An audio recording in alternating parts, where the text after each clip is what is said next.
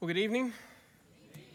If you have your Bibles, go ahead and turn to the book of Colossians. We're going to continue our walk through this epistle that was written by the Apostle Paul, Colossians. We are going to finish up chapter 1 tonight. That's right. This is week 3, and we're just now finishing up chapter 1. It's okay. It was fun. We're making good pace here. And we're actually going to finish up chapter 1 and touch on the first 5 verses or so of chapter 2. So we're actually going to begin chapter 1, verse 24, which we'll read in just a minute. Chapter 1, verse 24, all the way through chapter 2, verse 5. So before we read the text, though, let's go ahead and sort of recap where we've been so far. Especially last week, we looked at the middle part of chapter 1, and we spent the entire time just gazing at this beautiful picture that Paul has given us of who Christ is. This beautiful picture of the person and work of Christ Jesus, the Son of God. And it's, like I think I said this last week, arguably the most beautiful description in all of Scripture of the Christ. And so in that, we learn some things about him, that he is the image of the invisible God, that he is the firstborn of all creation, that he is preeminent in all things, and in him all things hold together. We also talked about what he has done for us. We talked about how he has made peace between mankind and God, because we're enemies of God because of our sinfulness. But Christ is the one who has made peace. He has reconciled us back to God, and he did so through the blood of his cross. And then we kind of finished up by just talking about how we respond to that, right? How we need to respond to that. And we said that we need to respond in worship. We need to acknowledge this Jesus for who he is. So we need to give him glory and adoration. But there's also a sense of obedience that is tied into that response. Because if he is the image of the invisible God, that means he's not just a good teacher, right? He's not just someone who gives really good advice. No, he speaks with all authority. So when he gives us a command, we don't have a choice in the matter. We have to obey. And so we've talked about how we need to respond in obedience. And the obedience part, that means that part of what he's commanding us to do is to go out into the world and tell everybody about him. To let other people know that Jesus is the image of the invisible God and that he has made peace between God and man, and that they can receive the same gift of grace and salvation that we've already gotten. So there's this element of going and proclaiming and evangelizing the world through evangelism, through missions, through all these things. And so there's this idea of us having to go, leave our comfort zones and go out and go tell people about Christ. So tonight, in the passage of Scripture we're going to look at, for a church crowd, the Sunday evening folks, you probably get real excited about the person and work of Jesus and about how great and awesome and glorious he is. And we get excited about the work that he did on the cross for us. And we want to worship that, even sing songs about him and his work just like we just did. There are even people who are going to get real excited about evangelism and missions. But what we're going to focus on tonight is a piece of the puzzle that might, not always, but might cause some of us to shrink back just a little bit. Because if we're going to live in obedience to Jesus, if we're going to do all those things that we said we needed to do in response to his greatness and his glory, we have to look at what our lives are going to look like once we do live this out in obedience. And if we look at the history of all of the history of the church and the examples that we see in Scripture, what that means is we're going to have lives that are marked by suffering in this world. Unfortunately, the Christian life is not one that's just all sunshine and rainbows. There's difficulty that is involved with the work that we are called to do as members of the church. There is suffering that is involved in living the Christian life. And so let's look at the text tonight and see what the Apostle Paul would have to tell us on this particular topic, picking up in verse 24. He says, "Now I rejoice in my sufferings for your sake. And in my flesh, I am filling up what is lacking in Christ's afflictions for the sake of his body, that is, the church, of which I became a minister according to the stewardship from God that was given to me for you to make the word of God fully known. The mystery hidden for ages and generations, but now revealed to his saints. To them, God chose to make known how great among the Gentiles are the riches of the glory of this mystery, which is Christ in you, the hope of glory. Him we proclaim, warning everyone and teaching everyone with all wisdom, that we may present everyone mature in Christ. For this I toil, struggling with all his energy that he powerfully works within me.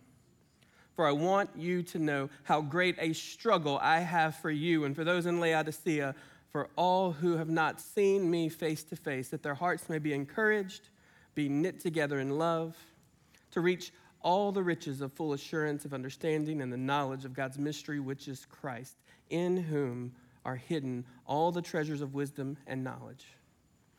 I say this in order that no one may delude you with plausible arguments. For though I am absent in body, yet I am with you in spirit, rejoicing to see your good order and the firmness of your faith in Christ." So the plan for tonight is there are 3 words that I'm picking out directly from the text, 3 words, and they're going to serve as our 3 main points tonight. And sort of like we did last week, not only we're going to look at those 3 points, we're going to try to explain what Paul means when he uses these words, but then we're going to kind of turn it back on us, and we're going to look at some personal application that we need, things that we as the church today need to do as we learn about what Paul is talking about. And so the first thing I want us to look at tonight is Paul's suffering. That was pretty much the buildup, right? Is Paul's suffering is he suffers for the sake of the gospel. He is it even says in very first thing he says in verse 24, it says, "Now I rejoice in my sufferings for your sake." And so if we think about the Apostle Paul, and we hold him up rightly as one of the great heroes of the faith, we might be tempted to think that because he's such a great servant of the Lord, that Paul must have lived just a really awesome life, just a really, because he had just the blessings of God on him, everything must have gone really well for him, right? Well, that is obviously not correct. In fact, Paul himself writes in a different letter to the Corinthian church, he's actually giving a list of some things that happened to him in his life. This is 2 Corinthians 11. You don't have to turn there. I'll just read this for you. He's given an account of some things that happened in his life, and he says, 5 times I received at the hand of the Jews the 40 lashes less 1. So that's 40 lashes less 1, so it's 39, but that happened on 5 separate occasions, so you can do the math on that one. Then he says, 3 times I was beaten with rods. Once I was stoned. 3 times I was shipwrecked. A night and a day I was adrift at sea. On frequent journeys, in danger from rivers, danger from robbers, dangers from my own people, danger from the Gentiles, danger from the city, danger in the wilderness, danger at sea, danger from false brothers, in toil and hardship, through many a sleepless night, in hunger and thirst, often without food, in cold and exposure, and apart from other things, there is a daily pressure on me from my anxiety for all the churches. We still think Paul had just a really simple life because of God's blessings. I heard a preacher one time just kind of read this and say, hey, if you ever thought you were having a rough day, look at this passage of Scripture and we can realize that maybe we don't have it quite so bad after all. You know, sometimes, maybe you've heard this expression, like if things are just going really badly for you, it's like, oh, I just feel like this whole day is just snake bit. Well, guess what Paul didn't mention? At one point, he literally got snake bit. Okay, that was one of those shipwrecks that he mentions, and so he washed up on the shore, and so they're just trying to survive and gather firewood. In that process, he was literally bitten by a snake. So there's other things that weren't even in this list, other terrible things that happened to him, right? So Paul suffered. Paul suffered. So what does that mean for us? How do we react to this? And so what that means is that we must embrace suffering. When we suffer, our go-to, our immediate reaction typically is, all right, what do I got to do to make this stop? And so Paul says, he has a different attitude. Verse 24, he says, now I rejoice in my sufferings. There's a lot of emotions you might experience when suffering is occurring. Maybe it's sadness or anger, fear, doubt, worry. No, he says, joy. I rejoice in my sufferings. So what Paul is saying is that when suffering happens, instead of avoiding, instead of running away from it, what we need to do is just embrace it. And we can't do that with the typical mindset. We have to know in advance that when suffering happens, that it's happening for a reason, and that God is going to bring something out of it that is actually going to bring joy to us. And we'll talk a little bit about that in a minute. But this goes right along with what you've seen in the book of James, right? James chapter 1, verse 2 says, consider it pure joy when you face trials of many kinds.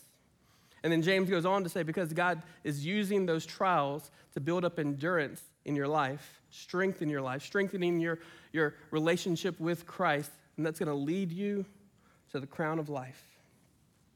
So we have to rejoice in our suffering. We have to embrace suffering. And in addition to that, we need to endure suffering. Again, our tendency is to want to make it stop. In fact, that even goes along with suffering that comes from our Christian walk, from living out the Christian faith. If we're living out the Christian faith the way that we're supposed to, we're outspoken about our relationship with the Lord, but then suffering comes, whether that's at work, maybe some persecution that you're receiving from some coworkers, or maybe there's other kids at school who are making fun of you because you go to church or because you're outspoken about your faith. You start experiencing some kind of suffering as a result of your faith. Well, our tendency is, if being outspoken about my faith causes me to suffer, then I'm not going to be outspoken about my faith anymore. But Paul is saying we can't do that. We can't afford to do that. We have to endure. We have to stick with it. We have to keep going. We cannot give up. And as he's talking about this, I want us to continue to look at verse 24, this kind of middle part. He says, I rejoice in my sufferings for your sake, and in my flesh I am filling up what is lacking in Christ's afflictions. Okay, so I said there's a reason for the suffering, and when we understand that reason, it's going to make the suffering worth it. But in order for us to get there, we have to deal with this, what might be a troubling little phrase, especially if you got a background in church here, because he says, in my suffering, I am filling up what is lacking in the afflictions of Christ Jesus. Okay? That might even be weirder to some of us than the idea of rejoicing in suffering. Right? If you've been in church long enough, you're used to the idea of rejoicing in suffering, but then you hear somebody say there was something lacking in the afflictions of Christ Jesus. That should make us pause, right? Now, what it sounds like at face value, if you just read that phrase without any context or without doing the work to try to understand, it sounds like that Christ's work on the cross was not enough by itself. Now, hopefully, everybody knows that that is not the case. That is not what Paul was saying. That is not what Paul means. In fact, if that is what Paul means, he has just contradicted everything else that we see in pretty much every other verse of the Bible, including stuff that he wrote himself, including stuff that he already wrote in this letter. We talked about Christ made peace between God and man through the blood of his cross, right? He reconciled us, so he would be contradicting himself. So we know that that's not the case. In fact, I was talking to Brandy last night and just kind of read this verse to her. Like, hey, what do you think about that? What do you think that means? And so she knew immediately it can't mean that there was anything lacking for salvation in the work of Christ on the cross, because when he was on the cross, one of the things that he said was, "It is finished." He didn't say, "All right, I got most of it done. Now the rest of it's up to you guys. Now the rest of it is up to Paul and his suffering. I got you most of the way, and now I need you guys to just push it across the goal line," right? No, he said, "It is finished. It is done. It has been completed. The work is finished." And so if that's not what he means, then what in the world does he mean? Like, how does suffering fill up what is lacking in the afflictions of Christ? Well, the only thing that anyone could possibly say is lacking in Christ's afflictions is that enough people haven't heard about him yet. There's lots of debate over what this verse means, but this is where I kind of landed. This is what several pastors and writers that I really trust, and this is where they've kind of gone with it, and they say that the reason why Paul is saying that something needs to be filled up, what's lacking in the afflictions of Christ Jesus, is that there aren't enough people in the world who know about the afflictions of Christ Jesus. And that goes really well with what we're going to see throughout the rest of this text here. And so we look back at Paul's suffering. Why is he suffering? Because he wants more people to know about the afflictions of Christ Jesus. All the laundry list of terrible things that I just read to you about what happened in his life, when did those things start happening to him? After he came to faith in Christ, and when he started going on these missionary journeys and started planting all these churches. That's when these terrible things started happening. That's when he started really suffering. And so God used Paul's suffering, and even to this day, he continues to use the suffering of the people, the members of his church, the members of his body, the church. It is through our suffering that the cause of Christ is extended to the ends of the earth. So when we say our suffering's worth it, that's why it's worth it. When we suffer, that means more people are going to come to know Christ. That means the gospel is going to go to more places where it has not yet gone. Which is why we've got to endure. It's why we've got to keep the faith. It's why we can't give up in the face of suffering. Jesus in the Sermon on the Mount, this is Matthew chapter 7, he kind of ends the Sermon on the Mount with this story of these two men. Both of them are building a house. One of them builds their house on a foundation of sand. The other one builds the house on the foundation of rock, right? He builds it on the rock. And so the storm comes, and the one that's built on the sand, this is great, was its fall, but the one that was built on the rock stood secure. So that's obviously a good teaching. That's Jesus, like his most famous sermon. But what I want us to know tonight in regards to our topic for this evening, the suffering that we experience, the suffering that Paul experienced, the person who built it on the sands, the person who built it on the rock, both of them had to withstand the storm. And so even those of us who have our lives built on the solid rock foundation of Christ Jesus, we're not exempted from the storm. We're not exempted from suffering or pain or any of these things that happen in our lives. No, those things are still going to happen to us. Maybe even more suffering is headed our way. But because of the foundation that our lives are built upon, we can trust that we are going to stand secure because of Christ Jesus.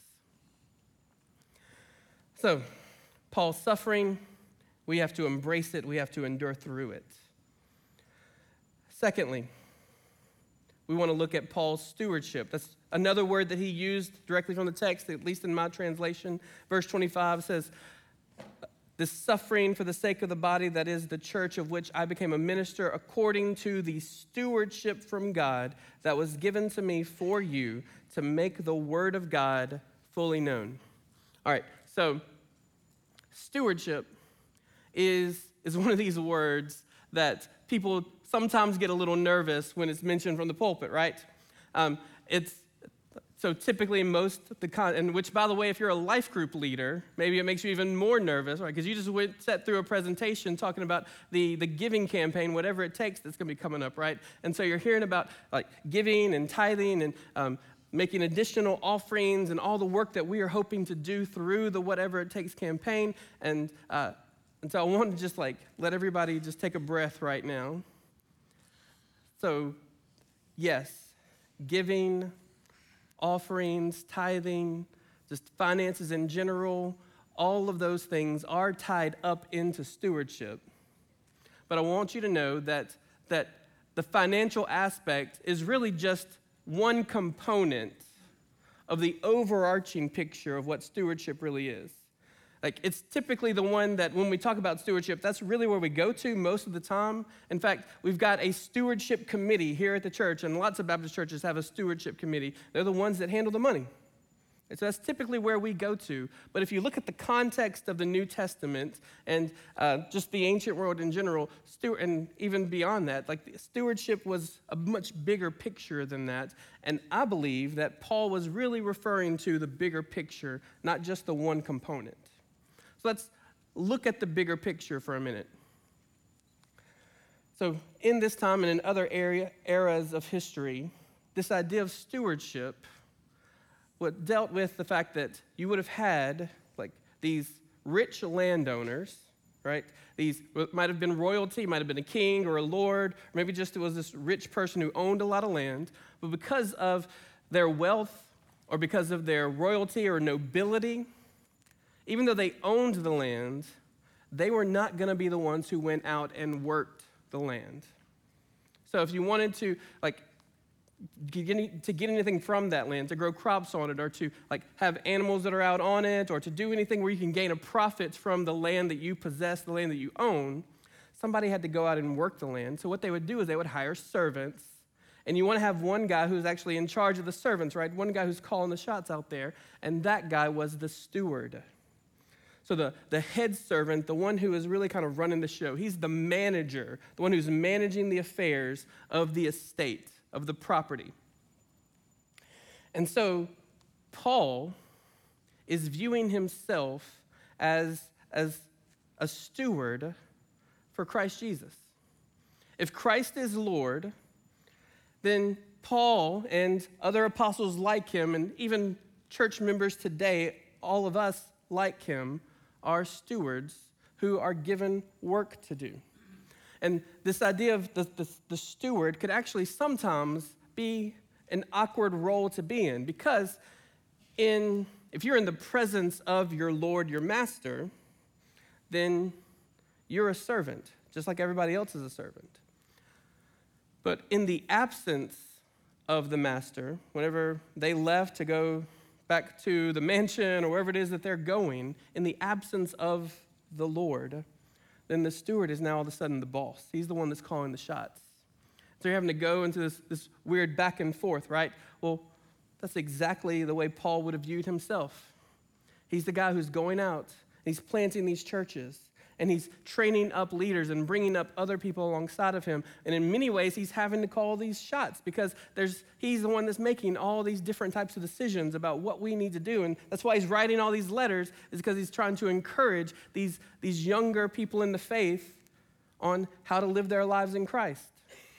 But Paul himself would have very quickly shifted into the role of servant in the presence of his Lord Jesus.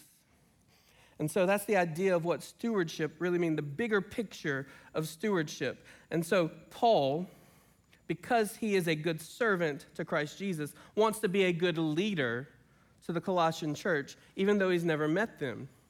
So he feels a responsibility for the Colossians. And so he's saying that as a good steward, I want to make sure that the work that our Lord and Master has given us is accomplished. And so what is the work that we're referring to? Well,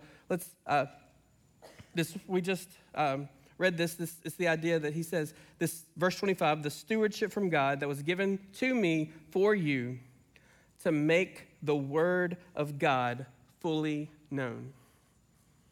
So what's the job that we're given as stewards? Make God's word fully known. We want to make it known to all people, and we want every part of it to be known by them. Make it fully known. And so what that means is, we've got a couple of things we've got to do here. First, we need to help others. We must help others know the mystery of Christ. Help others know the mystery of Christ. So he uses that word mystery a couple of times in the text. That's typically not the word we use when we're talking about the good news of Jesus, right? We normally say things like the gospel, or we say the good news, things like that. But he says the mystery of Christ. Let's think about it this way. Let's say you're watching a mystery movie, or you're reading a good mystery novel. Well, you're walking through that, and so at the beginning of the movie, the beginning of the book, you don't have all the answers. And you're trying to piece it together as you go, but you know because when you picked it up or when you turned it on, you knew that it was a mystery story, and so you're just waiting for the climax, right? When all the pieces kind of fall together into place, and you just have that aha moment of, oh yes, this is what happened, like that climax. Well, imagine either you're watching the same movie a second time, like you've already seen this one, you know how it plays out, you want to watch it again, or maybe you had the ending spoiled for you. Well, now you're watching it from a different perspective. And so that means you've got the answers, and so that means the second time you watch it, you can actually you see some of those clues because you know where they're all headed. You pick up on some things that you missed the first time. Like, oh, if I'd have known that, I would have realized what was going to happen later. So you're going through all these different things until you're seeing the pieces. Well, for us, when we look at the Bible, the story of Scripture, we already know how it ends up. And we're on for us, the cross, the crucifixion, the resurrection from the grave, that's all past tense for us. And if you were raised in church or you've come to know Christ Jesus as Lord and Savior, you know these events. And so when we go back to the Old Testament, it's like watching the mystery movie the second time. You're watching these past events and you're looking at the clues, and so you can actually see where everything's going to go and line up. But what Paul says is that for many of the people who are in his audience for the Colossians, and especially the people of the Old Testament, he says people like ages and generations past, this was unplaying during their lifetimes, and it's like they were watching the mystery movie for the very first time. They didn't have all the answers. They didn't know how the pieces were going to add up. They were just having to walk in faith that they were. And so that's why he refers to it as a mystery, because not everybody was able to look at it with our perspective of actually knowing the answer in advance. They were having to figure it out as they went along. But what we need to realize is that in Paul's time, and then still for us today, there are millions of people in this world who, for them, this is still a mystery.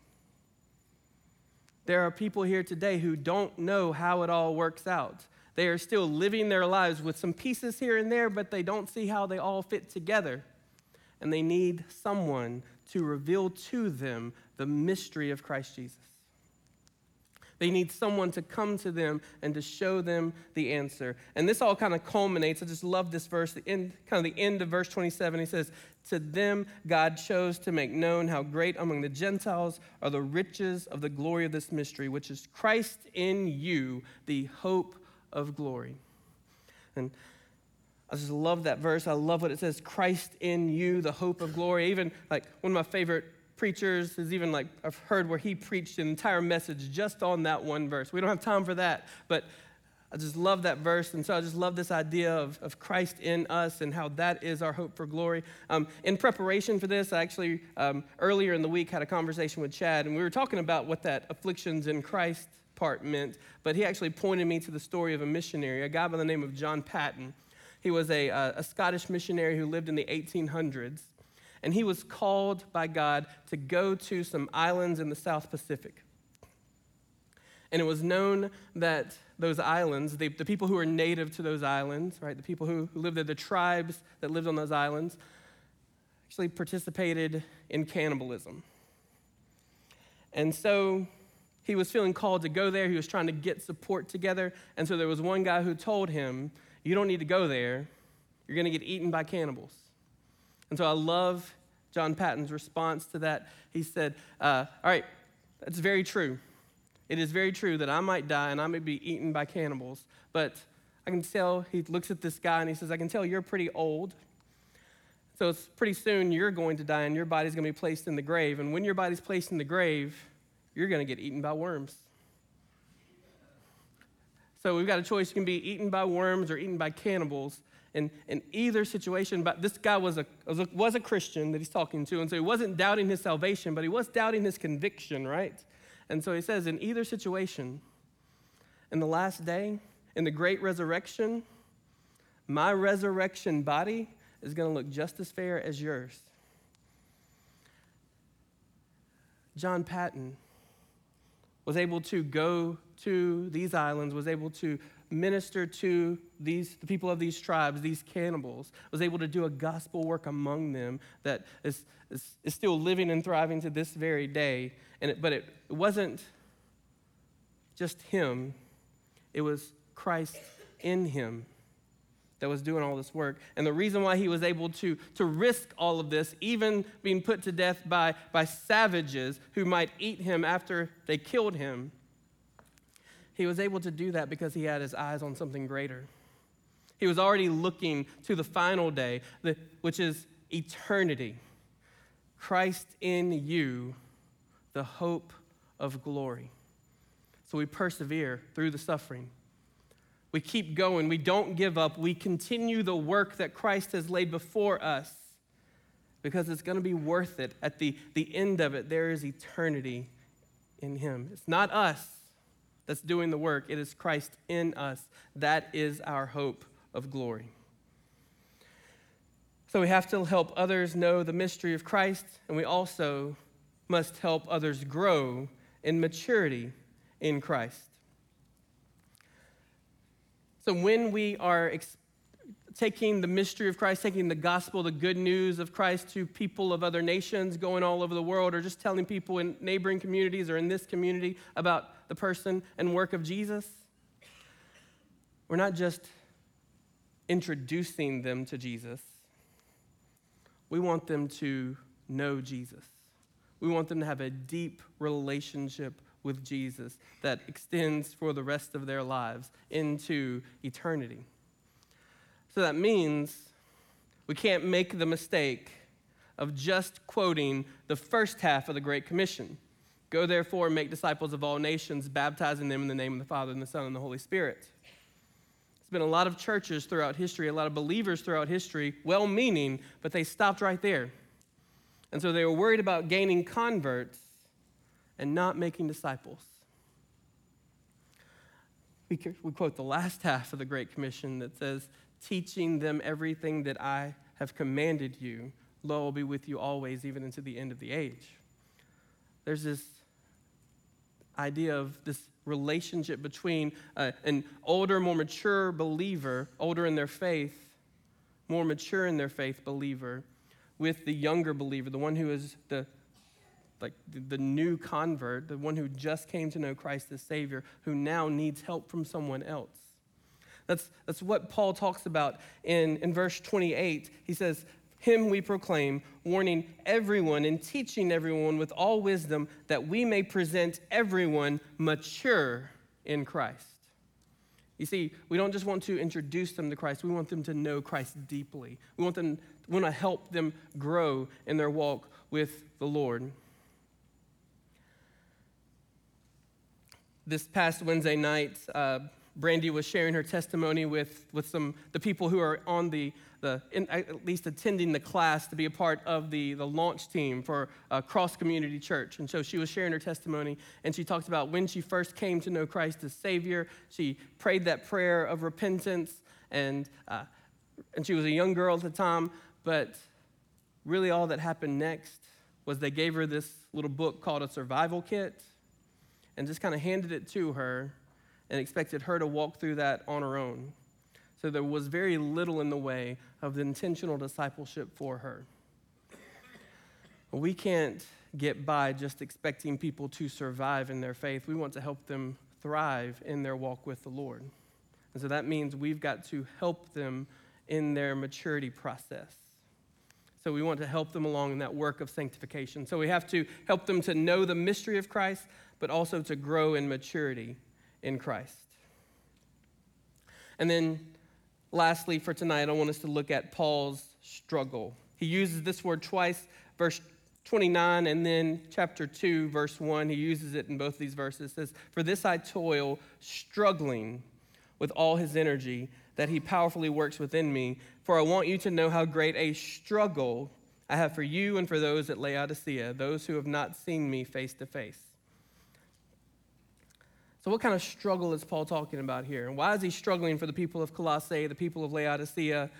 Well, the struggle that he's talking about in this text, in this context, is really the burden that pastors feel for their congregations, for their churches. He is struggling for them.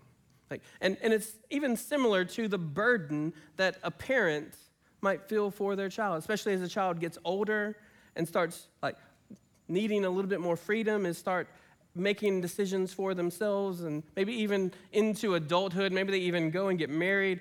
Well, that parent is still going to struggle, still going to have a burden for their child, and they're still going to wrestle with the Lord, as far as wanting what is best for them. It's kind of out of their hands at this point. There's nothing they can do. They can't can't go back to them and tell them how they need to live their lives anymore, but they're just going to have this still continued burden for them, wanting what is best for them. That's sort of what's going on with Paul here.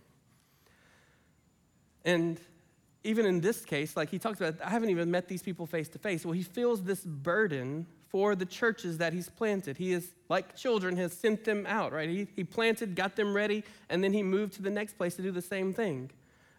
But he didn't forget all about these previous churches and move on to the next place. No, he's continuing the work of missions and church planting, but he still has this burden for those churches that he has had to leave. And so even Colossae, Laodicea, places where he hasn't yet been, he's aware of them. He knows what's going on in their lives, and so he shares that same kind of burden for them.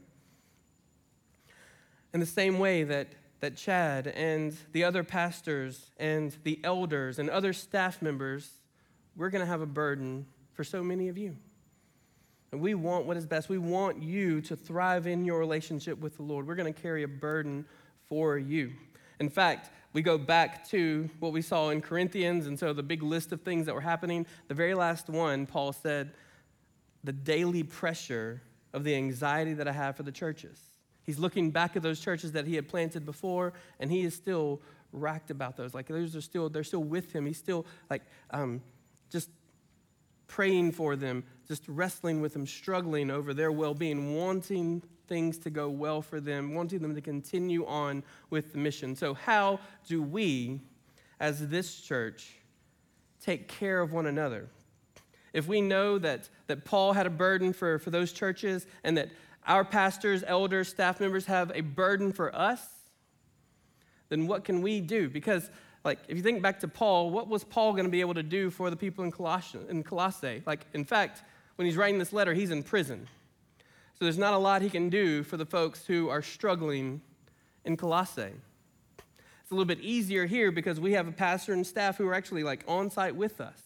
But even in that situation, Chad and the other pastors, the other elders, they're not capable of knowing everything that's going on in our lives.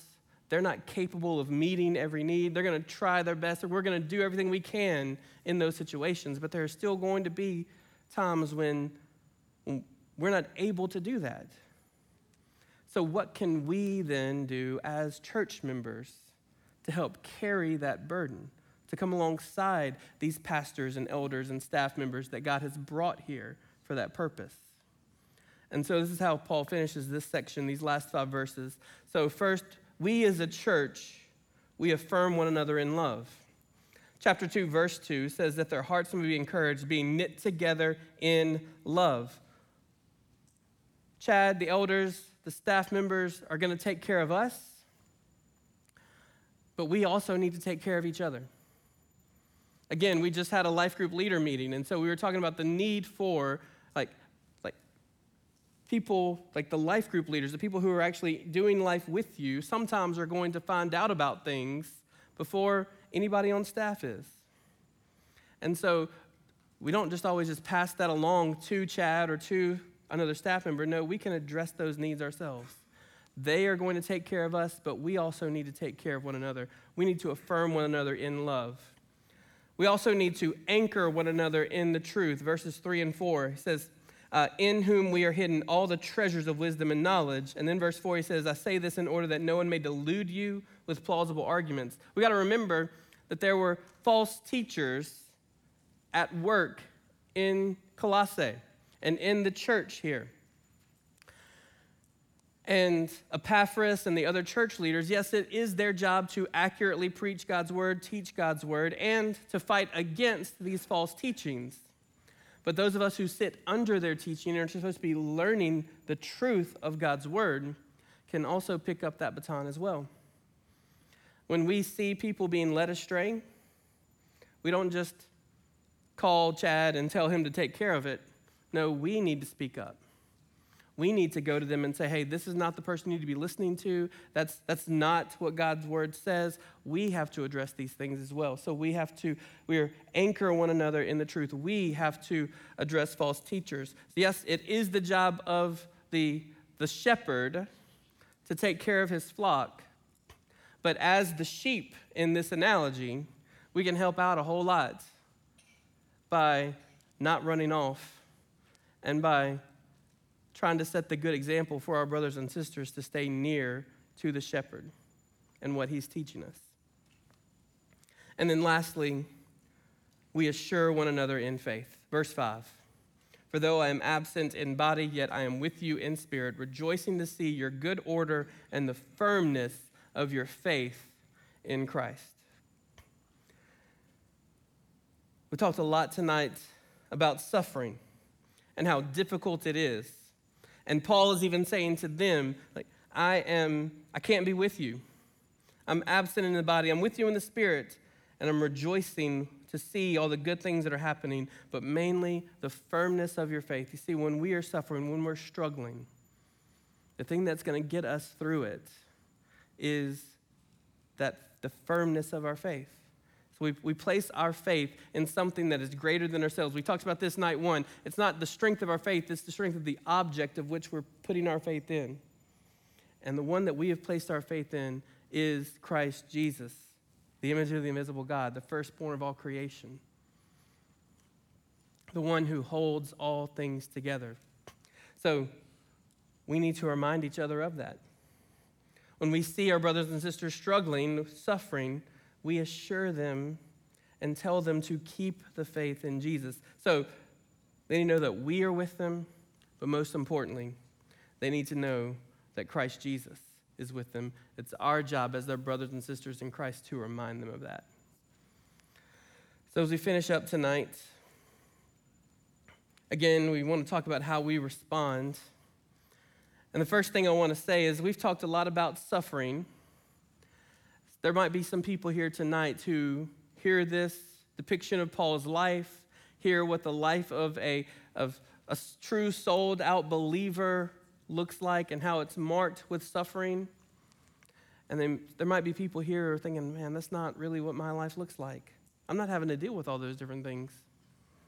I want to be careful with how I say this, but it is very possible that if we're not suffering, it might be because we're not genuinely following. So it might be that you need to have a conversation with someone tonight about your relationship with Christ Jesus. Have you truly responded to him by crying out for salvation? Do you truly know him as your Lord? Are you truly his steward, his follower, his servant? Are you truly walking after him? Or maybe you know that you're saved. You know that you have confessed him as Lord and Savior, but you're not living in the type of obedience that you need to. You've got this kind of comfortable Christianity going on for you, but that's not the type of Christianity we see being played out in Scripture.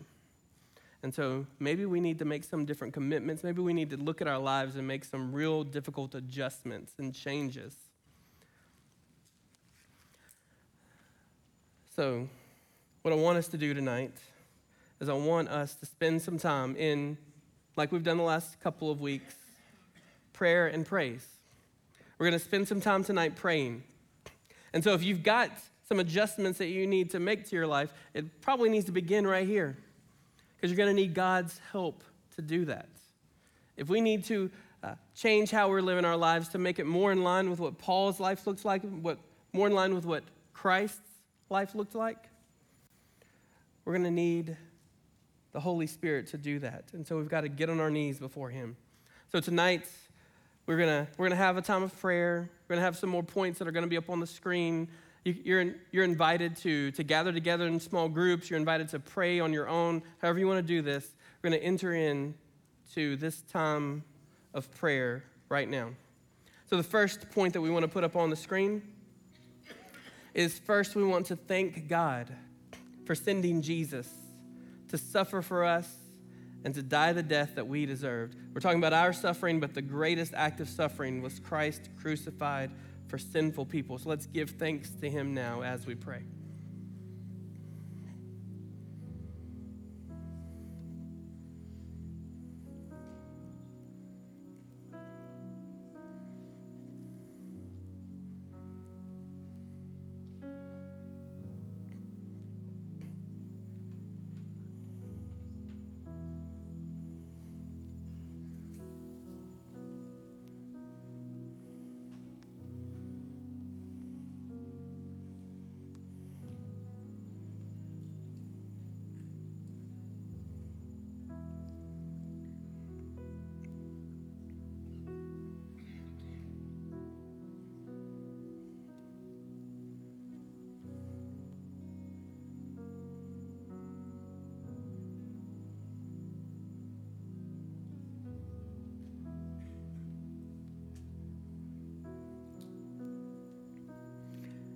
As you continue to give thanks to God, now thank him for people like Paul and for other servants of Jesus, like the missionary I mentioned, John Paton, for so many other missionaries throughout the lives, so many people who have given their lives for the cause of Christ, people who have suffered for the sake of the gospel.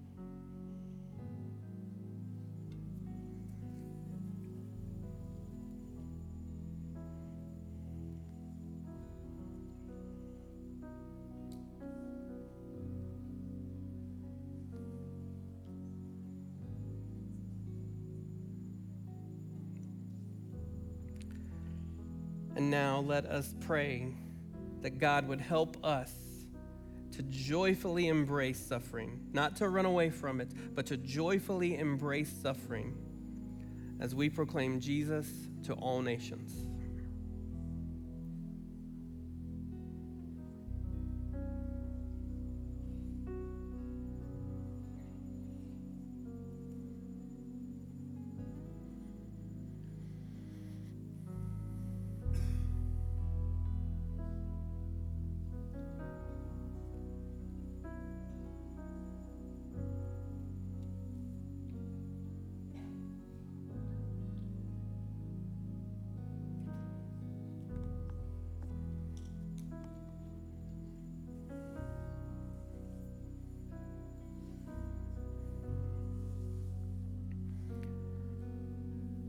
Our gracious Heavenly Father, we give you all the praise and we thank you for Jesus.